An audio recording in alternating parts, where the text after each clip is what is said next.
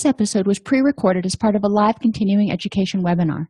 On-demand CEUs are still available for this presentation through All CEUs. Register at allceus.com/counselor toolbox. I'd like to welcome everybody to today's presentation on polyamory and open relationships. I am Dr. Donnelly Snipes, and I will be leading your discussion today.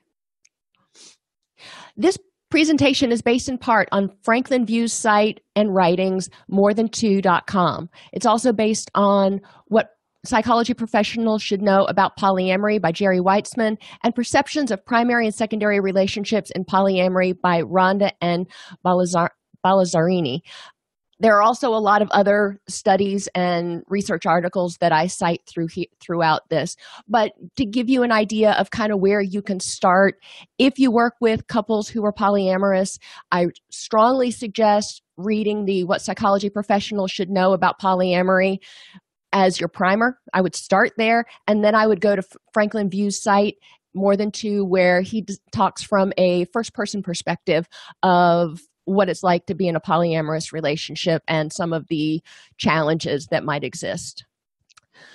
Trigger warnings and cautions. The following presentation involves frank discussions about sexuality. While not graphic, some of the content might be triggering for some people. This series is meant to provide an overview to help clinicians understand polyamory, but is by no means all-inclusive. It's designed to increase awareness of common issues and help clinicians identify areas where they may need further training. I was corresponding with a clinician recently that indicated that she estimates that somewhere between 10 and 15% of her current client base is polyamorous, which is higher than the numbers I'm going to give you here. But that just gives you an idea about what percentage of your particular client population might be polyamorous in some way, shape, or form. In this presentation, we'll explore the difference between polyamory and open relationships real quick, learn some of the reasons people may choose a poly relationship, explore the prevalence of polyamory, and explore some of the many polyamorous relationship structures, as well as some of the challenges that may come up and some things that we as clinicians can do to help people who are in polyamorous relationships. We'll start out with polyamory versus open because there's a lot of confusion about the difference between the two. An open relationship is where one or both partners have a desire for sexual relationships outside of each other. Polyamory is about having intimate, loving relationships with multiple partners.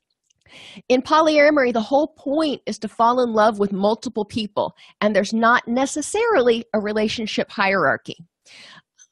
So why do people try to be polyamorous? Sometimes there's differences in sexual orientation. That can be anywhere from, their general sexual orientation being bisexual, homosexual, heterosexual, whatever. Differences in sexual desire, anything from asexual to very sexual. Ability to allow relationships to form organically, whatever those may be. So instead of putting a label on everything, it is what it is. It's a relationship. And does it have to be boyfriend, girlfriend, or husband, wife? Getting away from those labels and titles that tend to lean toward a mononormative culture. In a polyamorous relationship, there's more love and companionship. Think about families where there's 8 children. We don't say, oh my gosh, there's not enough love to go around for 8 children. We think, wow, how much love must be in that household. There can be a lot of communication and occasionally a lot of chaos, but there's also a lot of love to go around because they're there for one another. Polyamorous relationships allows people to have physical and emotional closeness with different people who meet different needs. Sometimes you'll fall in love with somebody who meets certain needs like safety and structure or whatever, but then you need somebody who stimulates your intellectual needs or that you're more attracted to sexually or whatever.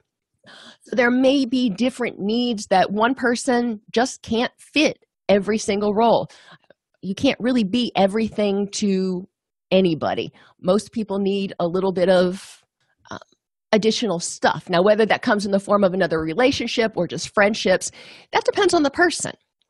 There's a greater depth of social relationships with polyamory because you have different levels. You have, your casual friends, and then you have people who are part of your family. Think about them like you would say, this is your uncle or your aunt, even if it's not somebody who's blood related. It's somebody who is true to that family, somebody who is part of that family. In a poly, they may call them mom. There may be multiple moms or dads. That's okay. It's whatever people choose for their nomenclature. There could be a relationship that's polyamorous due to power dynamics, and there's more of a BDSM sort of tone to it, where the dominant is the head of household and there are multiple submissives in the relationship. They can choose it because they want to create a chosen family, whatever that means to people. It could be because of sexual excitement and or fulfillment. We've talked a lot over the past few weeks about kink and BDSM and how some people are not on the same page. Some people enjoy certain activities, others don't. It doesn't mean that these two people don't emotionally love each other. It doesn't mean that these two people don't necessarily have good vanilla sex. It just could mean that one partner also has these desires for kinky sex or kinky activities that their primary partner doesn't. So polyamorous relationships may allow them to form a bond with somebody who can help fill those needs, and that would be what's called a secondary sometimes. And we're going to talk about the difference in hierarchical and non-hierarchical polyamorous relationships in a little bit. Another reason to be poly is because of distance. When partners live in separate parts of the world for part or all of the time. Think about your celebrities who are off on a shoot for 6 months somewhere, or soldiers who are, over in Afghanistan or deployed or something for 6 months or a year. Now, polyamory is part of ethical non-monogamy or consensual non-monogamy, which means you're not doing this while your partner's away, hoping that he or she doesn't find out. It's a very open relationship where there has been discussions and likely contracts formed in order to make sure that everyone's getting their needs met and there's a clear understanding of what's happening.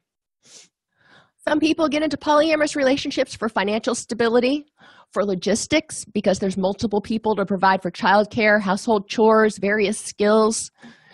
One partner may be unable to have sex with their primary partner. Maybe they were in an accident and they are paraplegic, but they don't want their partner to have to go without sex in that form and fashion. Yes, there are lots of ways that people who are paraplegic can satisfy a partner, don't get me wrong. But in some relationships, having traditional sex, if you will, may be important to one partner. If they're in a relationship and, all of a sudden one partner falls in love with someone else but wants to remain in their current relationship, sometimes it's because the initial relationship, maybe they were high school sweethearts or something, they fell in love, they got married, they had kids, and then they fell out of love and they grew in two different directions.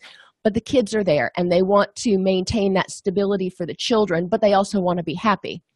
So they may bring in, and I use the term bring in loosely, they may establish relationships with other people to fulfill those needs that aren't being met in the primary relationship anymore. And this, again, is something that is discussed with their partner. It's consensual, it's ethical, it's all out in the open. Now, whether they bring in the other people in the poly relationship, bring them into the household, that's up to the individuals involved. They may choose to have their polyamorous partners live elsewhere, or they may choose to bring it all in one. In a polyamorous relationship, it's often referred to as a family, but these families can have very different structures. Some people get into polyamorous relationships in order to have one or more of their emotional, intellectual, or sexual needs met, and recognizing that, I love you, my primary whatever. However, I recognize that you can't meet every single one of my needs, but this is a need I have to be happy. Some people are poly to release themselves from the expectation that one must meet all of their primary partner's needs. So this is the other person saying, you know what, I know I can't meet all of your needs, and I want you to be happy, so go ahead. There could be a desire to remain in a long-term relationship for the benefits of child rearing, for fun, novelty, excitement, escape. You can see that the reasons are endless. The question we really want to ask is, are you okay with a poly relationship? And asking our clients, does this feel okay to you? 4 to 5% of American relationships fall into some category of consensual non-monogamy. So like I said, I was telling you about a client or a person that I was working with who indicated that 10 to 15% of her caseload were involved in some sort of non-monogamous relationships. Which brings me to the point that, and we're going to get there in a little while, polyamory, consensual non-monogamy, whatever you want to call it, does not cause necessarily the problems in the relationship. It can be something out there. I mean, Jane may have clinical depression whether or not she's in a polyamorous relationship, but that's going to come out in the assessment and those sorts of things. So it's important for us to be accepting of it. Polyamory does, in some cases, cause or create certain obstacles for people to navigate, which can also bring them to counseling, which is why I think the percentage of people in counseling who are in polyamorous relationships is higher than the percentage of people that we are finding in our random sampling of just people in the general public. The YouGov survey indicated that 17% of persons between 18 and 44 had participated in some sort of sexual activity with their partner's consent, and 50% of the people interviewed said that their ideal relationship would have some form of consensual non-monogamous flexibility. According to this article by Balazzarini, there are more consensual non-monogamous relationships within the LGBTQ community as compared to the heterosexual mononormative community. That's just a stat that I'm taking. I don't know whether that's true or false in your area.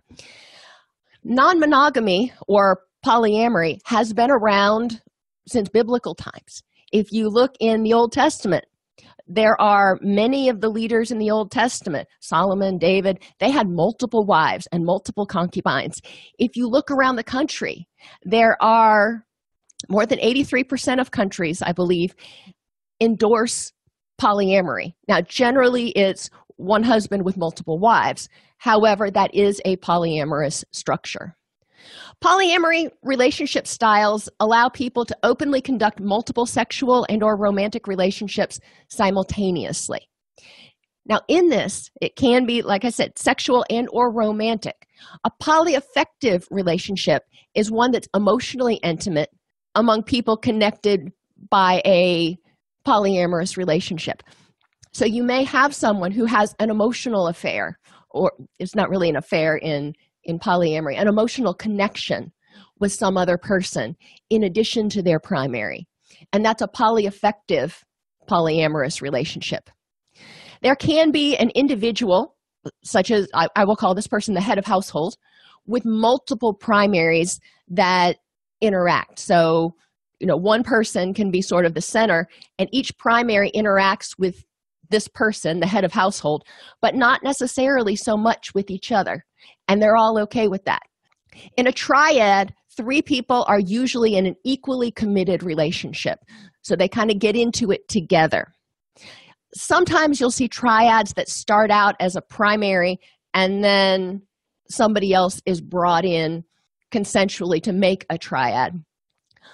Hierarchical polyamorous relationships are when there is a primary couple and then everybody else that's brought into the relationship after that is considered a secondary. That's often how it works. A lot of times polyamory, the couple starts out in a monogamous relationship and figures out this isn't really working for them.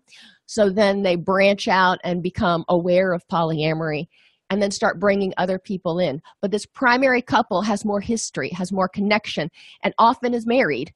So they may have, more legal ramifications, if you will, than other people in the relationship. The primary plus is when primary relationship partners each explore other relationships. So they can be, the one partner can be exploring these relationships, the other partner can be exploring these relationships, and the secondary relationships that are being explored don't necessarily interact. You can have polygamy or group marriage, which is a form of marriage consisting of more than 2 persons. Now, polyamory is not illegal. Polygamy in many states in the U.S. is illegal. So do be aware of that, what the laws are regarding polyamory or regarding polygamy in your particular state. Monogamish is when a couple is primarily monogamous but allows varying degrees of intimate contact with others.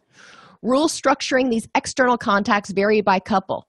Some allow one-night stands or specific kinds of activity, such as kissing or groping, but no intercourse, or whatever they decide is okay. And others have time limitations, such as it's fine if you chat with this person for a week or 2 weeks, or you even go out and date for 2 weeks, but no more than 2 weeks, because then you start catching feelings and it gets ugly. Those are the things that have to be negotiated ahead of time. This is not something that, halfway in you start going, oh, okay, well, let's see about boundaries.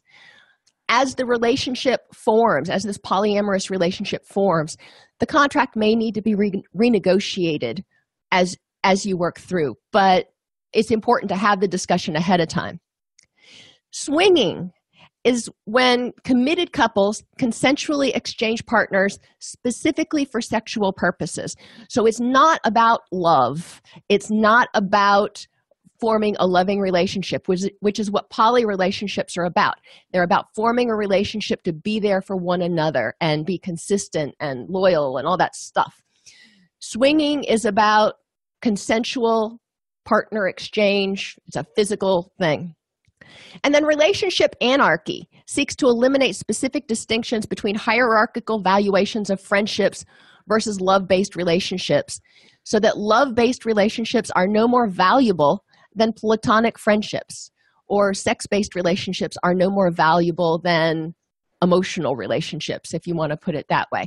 And if you Google relationship anarchy, there are really cool diagrams out there that can let you see all the different possible permutations that people can get into in today's society, in relationships. Polyamorous individuals, in one study, they surveyed about 1,000 people, and they completed online measures of need fulfillment, relationship satisfaction, and commitment for 2 or more concurrent romantic partners. Participants reported high levels of need fulfillment and satisfaction in both relationships. Findings suggest that polyamorous relationships are relatively independent of one another. So if John is in a relationship with Mary and Tom, he may or may not, be having great relationships with both of them. But if he starts having problems in his relationship with Mary, that doesn't necessarily mean he's going to start having problems in his relationship with Tom. General trends in the research reviewed suggest that consensual non-monogamists have similar psychological well-being and relationship quality as monogamists. And in a lot of cases, when I was looking through the research, especially with the primary relationship, the contentment in the relationship seemed to be better because there was so much more communication, that there was a lot more trust that was built. There were no significant differences between ratings of monogamous and primary partners in overall relationship satisfaction. Monogamous participants report less satisfaction with the amount of communication and openness they had with their partner compared to consensual non-monogamous participants report of their primary partner, but not their secondary partner. Again, underscoring what I just said, that in consensual non-monogamy, especially if there is a primary and secondaries, the communication between the primaries tends to be so much more open that there's a lot more communication satisfaction in that relationship than in traditional monogamous relationships, or sometimes with secondaries. By comparison, consensual non-monogamous participants reported higher overall relationship satisfaction with their primary relationship compared to their secondary partners, and considered their primary partner to be more desirable as a long-term mate than their secondary partner. That was also in the Archives of Sexual Behavior.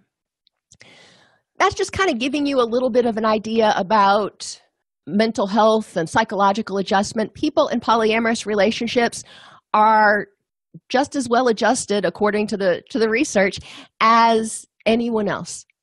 So we don't want to necessarily start imposing values on them because they're not adhering to a mononormative relationship structure. Practice issues come up for a lot of us, and I was trained, 20 some odd years ago, so this wasn't nearly as prevalent back then. But even today, talking to clinicians who just recently completed training, there is very little, if any, coverage of alternate relationship structures, and to a certain in some cases, not even much coverage of differences in sexual orientation. Training disparities have been identified because a lot of programs give deference to monogamous relationships as being normal, which is termed mononormativity. Polyamory, as I said before, is legal, does not necessarily involve marriage, because in a lot of states it is illegal to be polygamous, and can be structured in many different ways. Franklin and Delameter pointed out that researchers and the public often equate extramarital intimacy or sex with infidelity, yet these constructs are not the same. In consensual non-monogamy, the people are not being unfaithful. They are not engaging in infidelity. They are in a very open discussion about what's going on and wanting each other to be happy and fulfilled. Helping professionals who assume that monogamy is the only healthy relationship may unintentionally cause serious harm to clients by increasing stigma and shame and reducing openness to discussing actual problems, especially if those problems stem, at least in part, from their consensual non-monogamy. But even if it doesn't, in a polyamorous relationship, because all of the people in the relationship are said to be there for one another, that's your client's support system. So if your client feels ashamed or apprehensive about discussing who is in their close network and how those people fit in, then it's going to be harder to really develop a good recovery or relapse prevention plan. The clinician cannot assume that an individual presenting as a patient maintains a monogamy-valued view of his or her intimate relationship. It's just not how it is anymore. People are really starting to explore consensual non-monogamy, open relationships. People are getting married later. We need to be aware of that and open to the fact that that may present in our office, and that relationship structure may work best for that particular person. Patients may experience conflict between the cultural monogamous ideal and their actual sexual or relationship behaviors. This conflict may be critical in understanding a patient's sexual or relationship concerns and presenting issues in treatment planning. If they are in a polyamorous relationship and maybe they're having some difficulties with one of their secondaries, that secondary is very important to their other primary. You've got to look at what the effects are of this triad, if you will, if that is a concern. For example, if John and Sheila are married and then they decide to start a polyamorous relationship and they have two other secondaries come in, and Sheila's secondary is named Jim. And if Sheila and Jim are getting along fine, but John and Jim are having a lot of conflict for some reason, then it may be important to have a family counseling session to figure out what's going on in that dynamic. Common therapeutic issues when you're working with polyamorous families: inadequate communication among all partners. This is especially true if all of the partners don't live in the same household. If you live in the same household and you're having dinner together or something every night, then it's a lot easier to have open communication. If you have people that are living elsewhere, then communication can be difficult. One thing that can be used is Skyping. For example, if you want to have a weekly family meeting and everybody has to be in attendance, either physically or via Skype. There can be feelings of guilt about its lifestyle and its effect on others. Some people have been raised in a very traditional, conservative lifestyle, and they feel guilty about engaging in something that is not the biblically sanctioned mononormative relationship. They may also feel guilty because they have needs that their partner can't meet, and they're not happy not getting those needs met. So they want to go out and get those needs met, but they also may feel guilty if their partner feels jealous or hurt in any way, which is why communication is so important. There can obviously be feelings of possessiveness and jealousy, and that is in the More Than Two website. He goes over a lot of that, how to avoid jealousy, how to deal with jealousy. There can be discrepancy between intellectual and emotional liberation. In theory, a polyamorous relationship might sound absolutely wonderful. When doing it, the heart might not follow quite as well. There can be disapproval from significant others. I'll get down to that in a minute. There can be disapproval from religion. There can be a strain from keeping the secret. There is a lot of discrimination against people who are in polyamorous relationships. There are a lot of assumptions that are made. And so if you're in a poly relationship and your kid's having trouble at school and you get called to school, there may be some eyebrows that are raised if two dads show up or the whole family shows up or whatever it is. There can be a lack of an external support group because a lot of poly families have difficulty connecting with other poly families. Now, that's getting a lot easier there are certain websites out there, including Meetup, that actually have meetups for polyamorous people to connect with one another, not necessarily as a dating or hookup sort of thing, but to provide support for one another, since it is a non-standard relationship structure. And there can be legal ramifications. For example, in 1999, there was a child that was removed from his parents, his biological parents, by his grandparents, because his biological parents were living in a polyamorous relationship structure, and the grandparents thought that to be immoral, so they took the parents to court. And in this particular case, the grandparents were victorious and the children were removed from their parents and the polyamorous relationship. Other therapeutic issues, and I'm getting to your question, John, as soon as I think it's 2 more slides. Common therapeutic issues.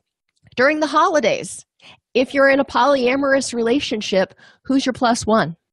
Who goes with you to the office Christmas party? One person, or do you try to get a plus two, or how does that work? And if you show up with a different plus one each time, how does that work? There can also be minimization of the importance of other relationships, minimization of the importance of the secondaries, but also minimization of the importance of relationships outside of the polyamorous structure. It is still important to have friendships. There can be therapeutic issues when there's a hierarchical poly. A couple starts out, and then they start dating. One of them starts dating somebody, and figuring out how to bring that person into the family and how that will work and negotiating those boundaries may be difficult. There's something called new relationship energy that is also a problem. When you fell in love or when you were dating, and I think this is true for most of us, the first 3 to 6 months, you were just kind of on cloud 9. Your head was in the clouds. You were happy. You were giddy. You were all this kind of stuff.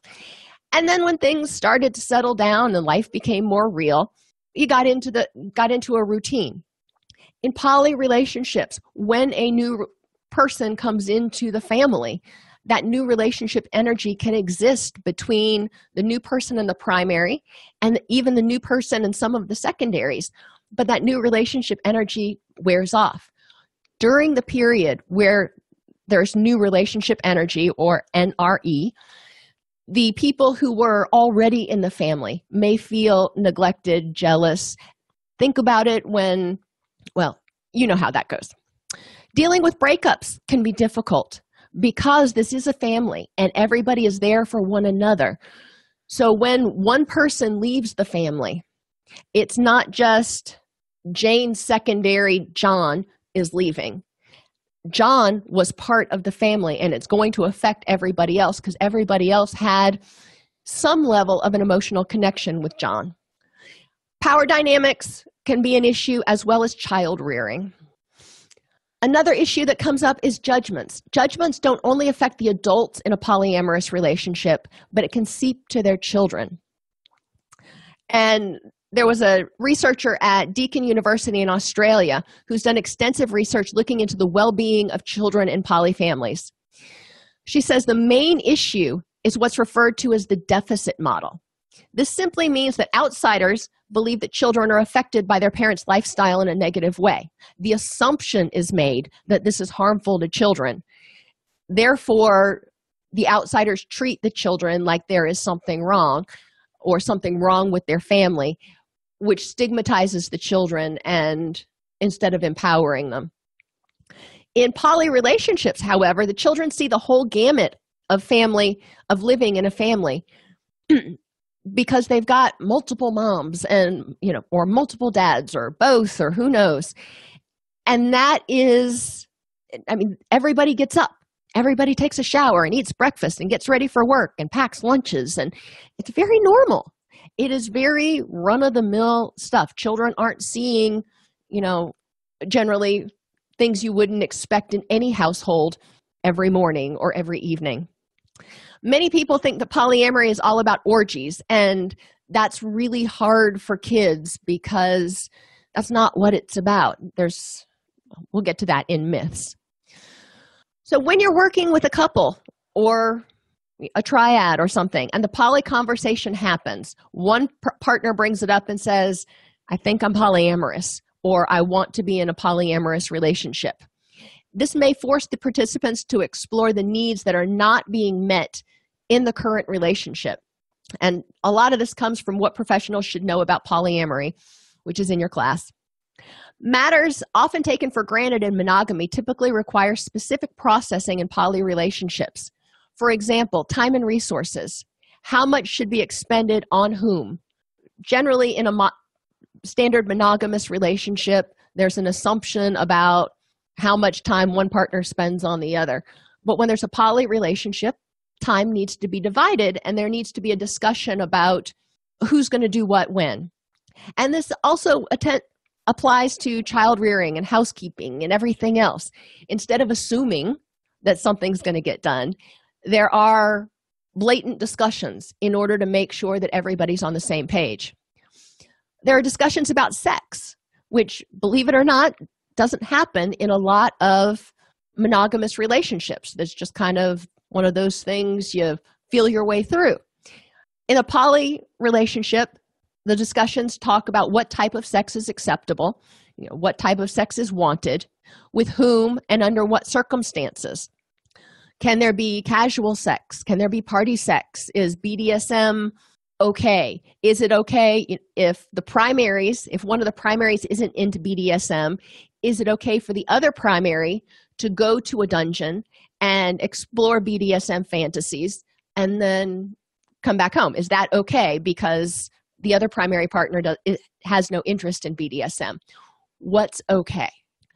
There are a lot of discussions about safer sex, including contraception and preventing STDs and all of that other stuff, where in a lot of traditional monogamous relationships, there may be a little bit of a discussion or an assumption that somebody's taking care of contraception, or that, after the third kid, you're going to get your tubes tied, or whatever the case may be. I've heard a lot of different assumptions that were made in relationships. At the beginning of the relationship, there are a lot of discussions about this. Disclosure. How much sexual or emotional disclosure about what's going on with other partners is desired?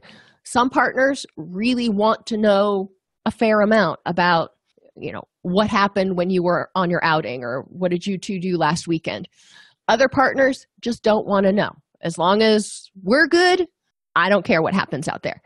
And there's everything in between. So it's important that each person is able to articulate how much information they really want and how much information they can get. This is one of those areas that's often going to need to be renegotiated as people embrace a polyamorous lifestyle, because they may not know at the very beginning. They may think, I want to know everything. And the first time they hear everything, they're like, okay, that was way too much information, or vice versa. And under what circumstances does disclosure take place, and at what stage of the relationship? So if you're in a polyamorous relationship and your primary goes out with the girls for Friday night or whatever, and she meets somebody and they get along and they start texting. Do you want to know then? Or do you not want to know until they schedule an actual date? Or do you not want to know until they've been out a few times and your primary thinks that this might be somebody they want to invite in? At what point do you want to know about your primary's other relationships? Relating to other partners is also a topic of discussion. To what extent will partners be required? Like I said, not all poly relationships cohabitate under the same roof. So there may be a lot of people that are living elsewhere, especially in that situation where one partner is traveling 6 months or 8 months out of the year or whatever. So at what point do all the people need to meet? To what extent do they need to meet? Do they need to just talk on the phone, Skype with one another? We all need to have dinner?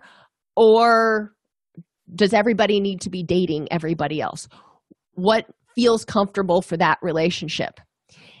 And will the new person be required to meet all the other people in the poly relationship before sex occurs? At what point is this person introduced to the family? Belongings and personal space considerations, such as, can your lover wear my bathrobe? Or is it okay if I have sex with my lover in our bed? Those are conversations that may need to happen. Integrating new partners with family and friends. If you're going to do it, when and how. If you have a new partner, especially one that is cohabitating, but maybe just one that is really involved within the family, and you have a 4th of July cookout, how are you going to introduce that person to your family and friends who come over for the cookout? There are issues of attaining relative equivalence in extra-didactic relationships. In order to reduce the hierarchical structure, some people try to figure out how to maintain relative equivalence between all partners. And who has veto power? Who has the right to say no to a partner's choice of another? And must some rationale be offered? This is a big issue. If one partner has strong reservations about a new person joining the relationship, or if one partner has strong reservations about somebody who's already in the family, then can that partner say, this is not healthy for our family and I think that person needs to go? And if that's said, does everybody have to follow it? Is it voted on? How does this happen? We've all worked with families where there's been, the family's been going along hunky-dory, and then something happens and somebody develops a drug or alcohol problem, or something else happens, and they become toxic to the family unit. So who has veto power and for what reasons? So let's talk about some polyamory myths real quick. Polyamory is mostly about having a lot of sex. That is the first myth. Many polyamorous relationships are an extended support network where some, but not all of the connections involve a sexual component. But we need to wrap our heads around that. Not all of the connections will involve a sexual component. Some of them are purely intellectual. Some of them may be purely emotional. All of the connections have a deep love and respect for one another, though. They see each other as very valuable human beings and respect one another's boundaries, feelings, wishes, yada, yada. Some people get into polyamory because they're interested in a romantic relationship without sex.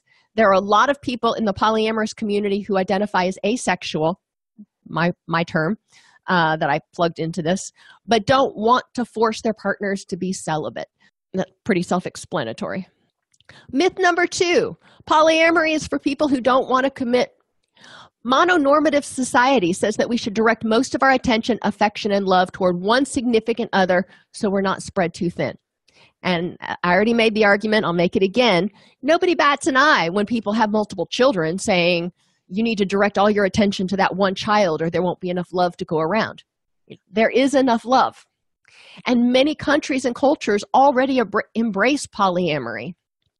People in a polyamorous relationship may not live together or be married, but the key to the success of the relationship is that every person in the relationship is there for everyone else. Some may be there intellectually, others emotionally, others physically, or some combination. Every person has a different role in that functioning system. Myth number 3, polyamory can never really work because humans are jealous by nature.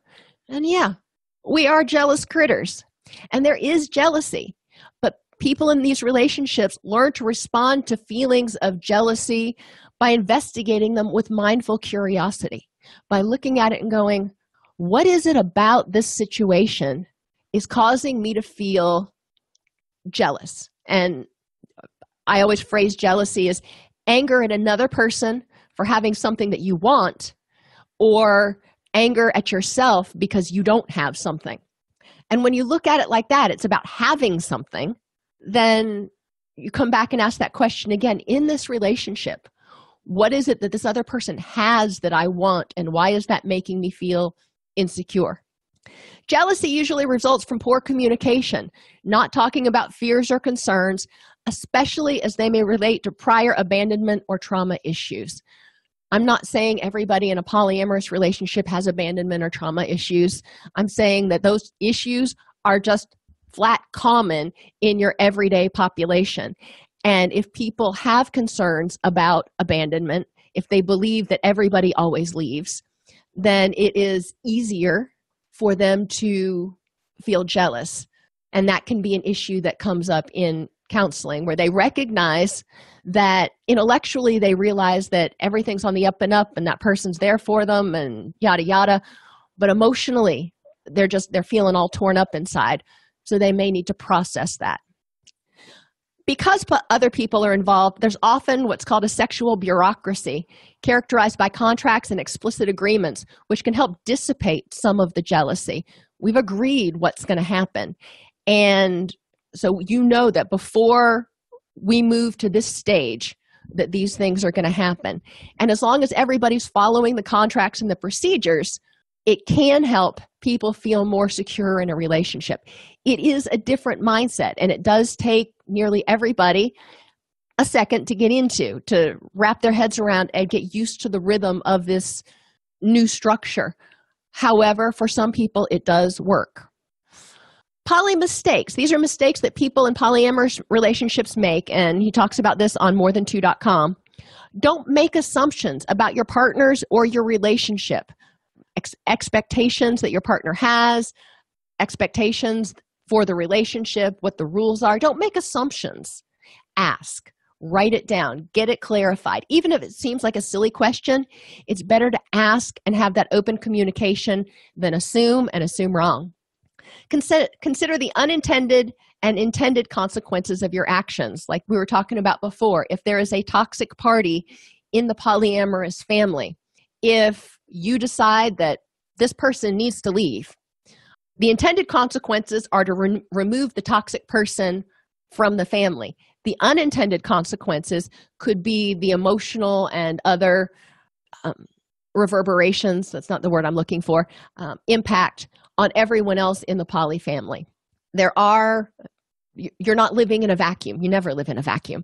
So it's important to consider, okay, you can get your way with this thing, you can make this happen, but what's going to be the fallout from it? Don't try to manage the feelings of your partner or yourself. The example he gave was, you can have sex but not feelings. Can you really go into a relationship or go into an interaction with somebody and tell yourself, okay, I can have sex with this person, but I won't catch feelings. I won't do it. Maybe some people can, but a lot of people can't. Don't expect relationships among all parties to be the same. Having the exact same relationship with every person isn't going to happen. Think about all your friends you have right now. I know I have a couple of different best friends, and my relationship with those people are very, very different. And how much time I spend with them, how I interact with them, what we talk about, they're very different. They're both my best friends, and I love them dearly. And in a polyamorous relationship, the same thing is true. Whereas you may enjoy doing certain things with one person, you may enjoy doing other things with another. And it's going to be important to look at how everybody enjoys one another. Don't start a new relationship if the existing one is having problems. If the existing one is having problems, bringing somebody new in to fill a hole, probably isn't going to work. If you think about a leaky water pipe, if you just put your finger in it, the pressure may build up somewhere else and it may crack down the line. You need to fix the water pressure first, figure out what's wrong, and then decide if poly works for you. A lot of people, before they embark on a polyamorous adventure, relationship structure, whatever you want to call it, do seek counseling first to see, is this something we want? Is this a way for both of us to be happy and maintain our relationship? Or are we just trying to plug a hole? Be careful when getting involved with a person new to the lifestyle until they figure out what poly arrangements feel right to them. Some people may get involved and go, okay, not sure this feels odd.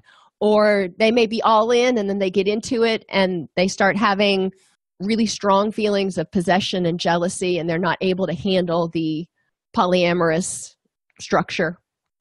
People need to figure out what works for them. Communicate openly and directly, and don't rely on relayed information. Again, especially true if not everybody lives in the same household where you can have a nightly meeting or a weekly meeting. I really encourage people to engage, even if it's a mononormative family or a polyamorous family. I encourage families to have a weekly meeting. If you can't have dinner every day, okay.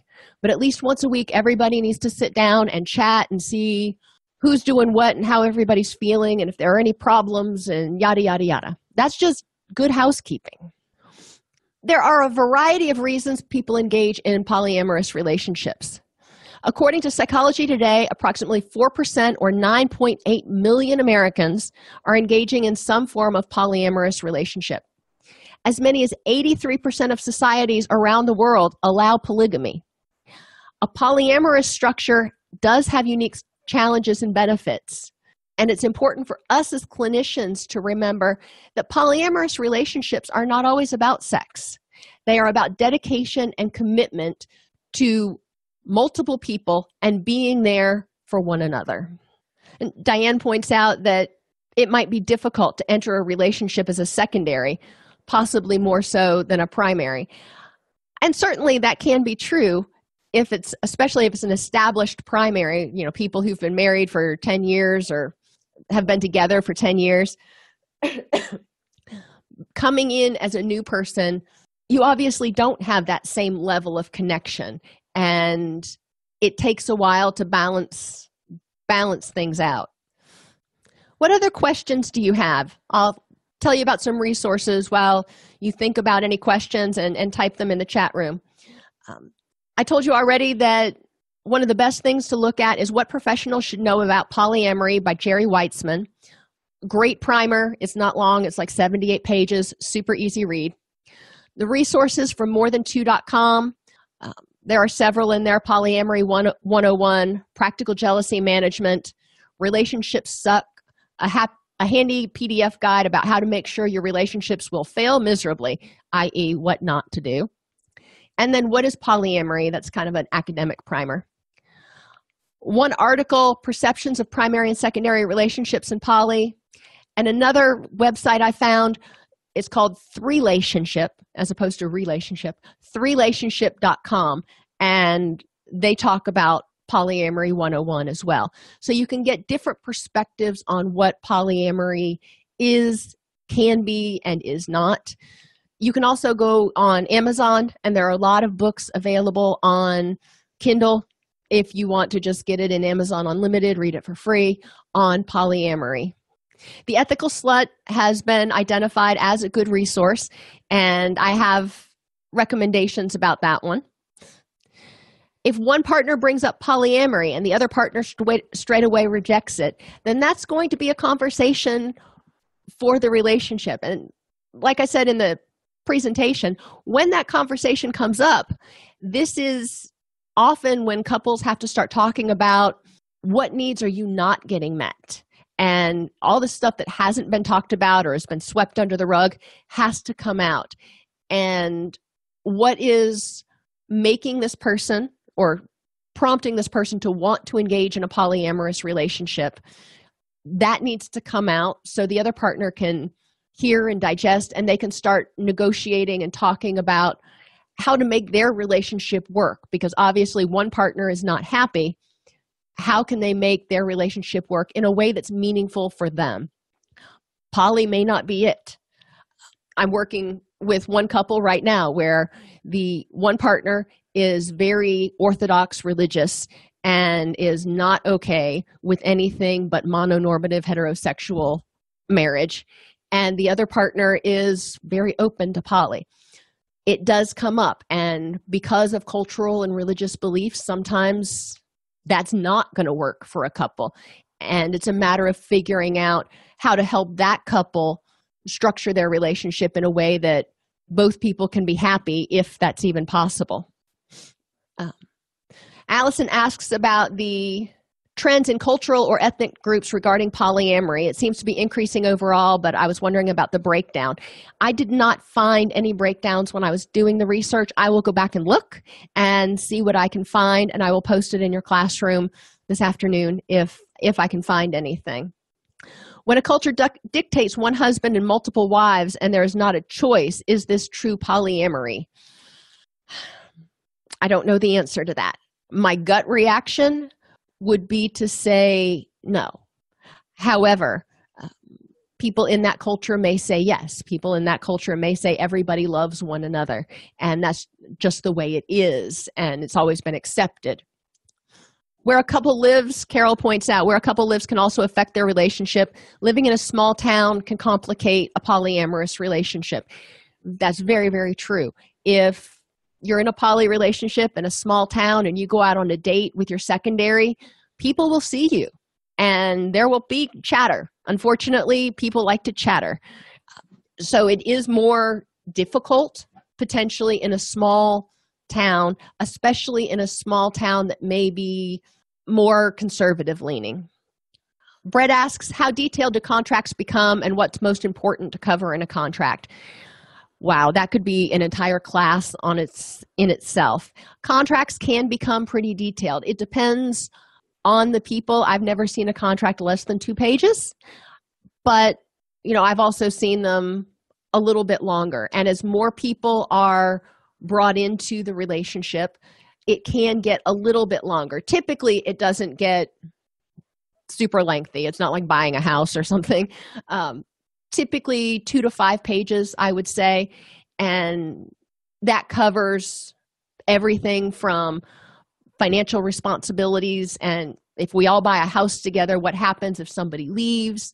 Sometimes polyamorous couples or families will set up their family as a business, and then that business will buy the house, and each person in the family is issued shares, and if somebody leaves the family, then they can cash out their shares of the company in order to be divested from responsibility for the house. There are a lot of financial issues that need to be worked out if it's going to be especially a cohabitating polyamorous relationship.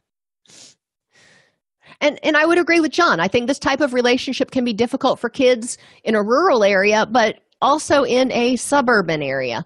Maybe not so much in an urban area.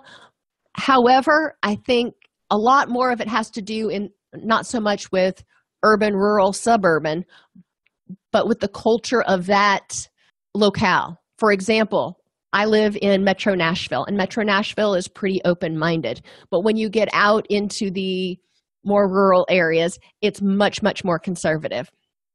There are other places throughout the country that are much more open-minded. So it's about finding a place that you feel comfortable and you feel accepted. All righty, everybody. Thank you for all the discussion. I really enjoyed the questions and talking, and I will look up and see if there are any cultural breakdowns on the upswing of polyamory, and I'll put that in your classroom before the end of the day. And I will see you guys. Now, remember, we do have another class tomorrow, since today was the makeup for yesterday. We do have another class tomorrow, and it's actually on attachment theory. All righty, everybody, have a wonderful day.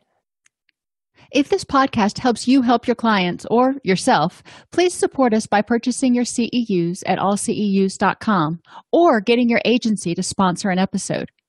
A direct link to the on-demand CEUs for this podcast is at allceus.com/podcast CEUs. That's allceus.com/podcast CEUs. To sponsor an episode of Counselor Toolbox and reach over 50,000 clinicians per week, go to allceus.com/sponsor. Thank you.